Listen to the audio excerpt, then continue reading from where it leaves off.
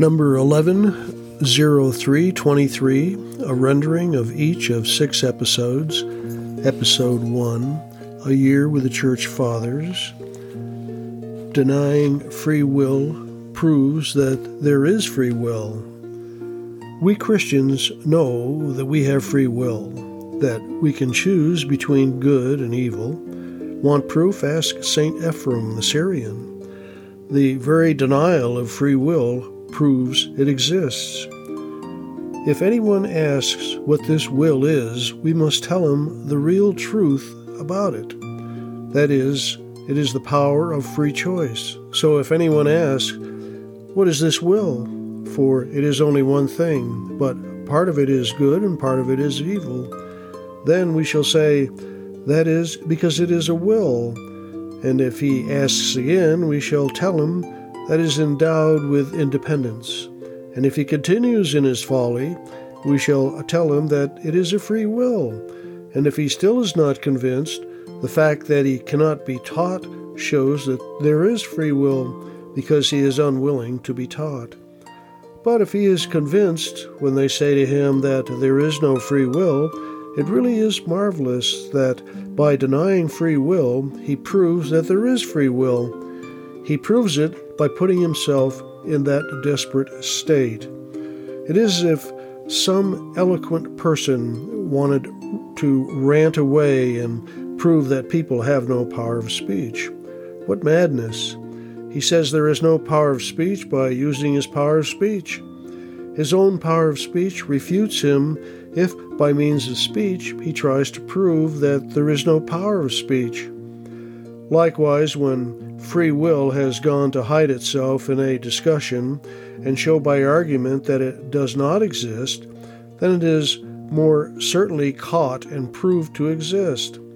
For if there were no free will, there would be no argument and no persuasion. St. Ephrem the Syrian, First Discourse to Hypotheus. In God's presence, consider, am I tempted to blame my own bad decisions on circumstances beyond my control? Closing prayer. Lord, do not let your eyes rest on my sins, but if I have sinned through my own will, his word, action, or thought, forgive me, and cleanse me from the stains of my sin. Episode number 2, Through the Year with Thomas Merton. Conventional wisdom. Most men cannot live fruitfully without a large proportion of fiction in their thinking. If they do not have some efficacious mythology around which to organize their activities, they will regress into a less efficacious, more primitive, more chaotic set of illusions. When the ancients said that the solitary was likely to be either good or a beast, they meant that he would either achieve a rare intellectual and spiritual independence or sink into a more complete and brutish dependence. The solitary easily plunges into a cavern of darkness and of phantoms more horrible and more absurd than the most insane set of conventional social images. The suffering he must then face is neither salutary nor noble. It is catastrophic. Disputed Questions. Episode number 3. Magnificat, March 2023, Volume 24, number 13. Item number 1, a reading from the Gospel according to Luke, chapter 15, verses 1 and 3, and verses 11 through 32. Tax collectors and sinners were all drawing near to listen to Jesus, but the Pharisees and scribes began to complain, saying, "This man welcomes sinners and eats with them." So to them Jesus addressed this parable. A man had 2 sons, and the younger son said to his father, "Father, give me the share of your estate that should come to me." So the father divided the property between them. After a few days, the younger son collected all his belongings and set off to a distant country, where he squandered his inheritance on a life of dissipation. When he had freely spent everything, A severe famine struck that country, and he found himself in dire need. So he hired himself out to one of the local citizens, who sent him to his farm to tend the swine. And he longed to eat his fill of the pods on which the swine fed, but nobody gave him any. Coming to his senses, he thought, "How many of my father's hired workers have more than enough food to eat, but here am I, dying from hunger? I shall get up and go to my father, and I shall say to him, 'Father, I have sinned against heaven and against you. I no longer deserve to be called your son. Treat me as you would treat one of your hired workers.' So he got up and went back to his father. While he was still a long way off, his father caught sight of him and was filled with compassion. And he ran to his son, embraced him, and kissed him. His son said to him, 'Father, I have sinned against heaven and against you. I no longer deserve to be called your son.' But his father ordered his servants, 'Quickly, bring the finest robe and put it on him. Put a ring on his finger and sandals on his feet. Take the fatted calf and slaughter it. Then let us celebrate with a feast, because this, my son of mine, was dead and has come to life again. He was lost and has been found.' Then the celebration began. Now the older son had been out in the field, and on his way back, as he neared the house, he heard the sound of music and dancing. He called one of the servants and asked what this might mean. The servant said to him, 'Your brother has returned, and your father has slaughtered the fatted calf because he has him back safe and sound.' He became angry, and when he refused to enter the house, his father came out and pleaded with him. He said to his father in reply, 'Look, all these years I've served you, and not once did I disobey your orders. Yet you never gave me even a young goat to fast on with my friends. But when your son returns who swallowed up your property with prostitutes, for him you slaughter the fatted calf.' He said to him, 'My son, you are here with me always. Everything I have is yours. But now we must celebrate and rejoice, because your brother was dead and has come to life again. He was lost and has been found.'" The Gospel of the Lord. Meditation of the day. Item number 2. Father, I have sinned. The sacrament of confession is perhaps the least understood and most scorned by those outside the church, and often resented by those within. If God knows you are sorry, why go tell a priest? One hears over and over again. Using the analogy of human love, we can go more deeply into the logic tending to creation contribution of forgiveness.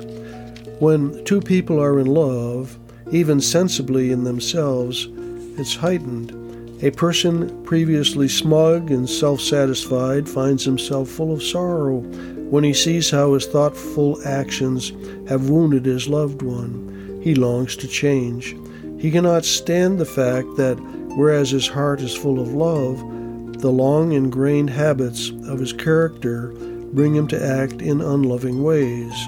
Rather than let the woman who loves think he doesn't care or that he will never change, he rushes eagerly to say that he's sorry. He doesn't just feel sorry, he also needs to tell her that he's sorry to make a definite disavowal of his act. Even this does not satisfy him. He needs to know that she accepts his sorrow, and most of all, that his act did not destroy the bond of love irrevocably. The spoken words, "I forgive you," are the seal of this reunion. For a human being, with all his insecurities, it would never be sufficient merely to feel sorry and to assume forgiveness. One suffering from guilt cannot merely say, "If she loves me, of course she will forgive me." Part of his sorrow is in the recognition that his act may really have destroyed something which only he can build up again. Just as the unloving act was a distinct, concrete moment, so the act of reconciliation must be a definite moment. Furthermore, the one who has been unloving must truly will to be his better self in the future. Otherwise, he would be proclaiming by his misdeed that he really does not care. In sin, we turn away from trust in Christ's love and providence in favor of fanatically choosing what we think to be our happiness. For example, when one despises and despairs that God really cares about one's future and will send the needed love, one tends to embrace fleeting pleasures.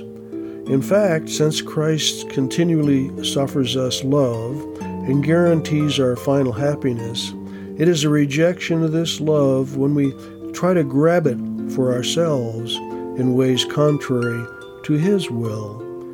Our greed for an immediate satisfaction we could procure through our own powers blinds us to His love, which offers us true happiness as a gift in confession. Sorrow for sin seeks a definite verbal expression.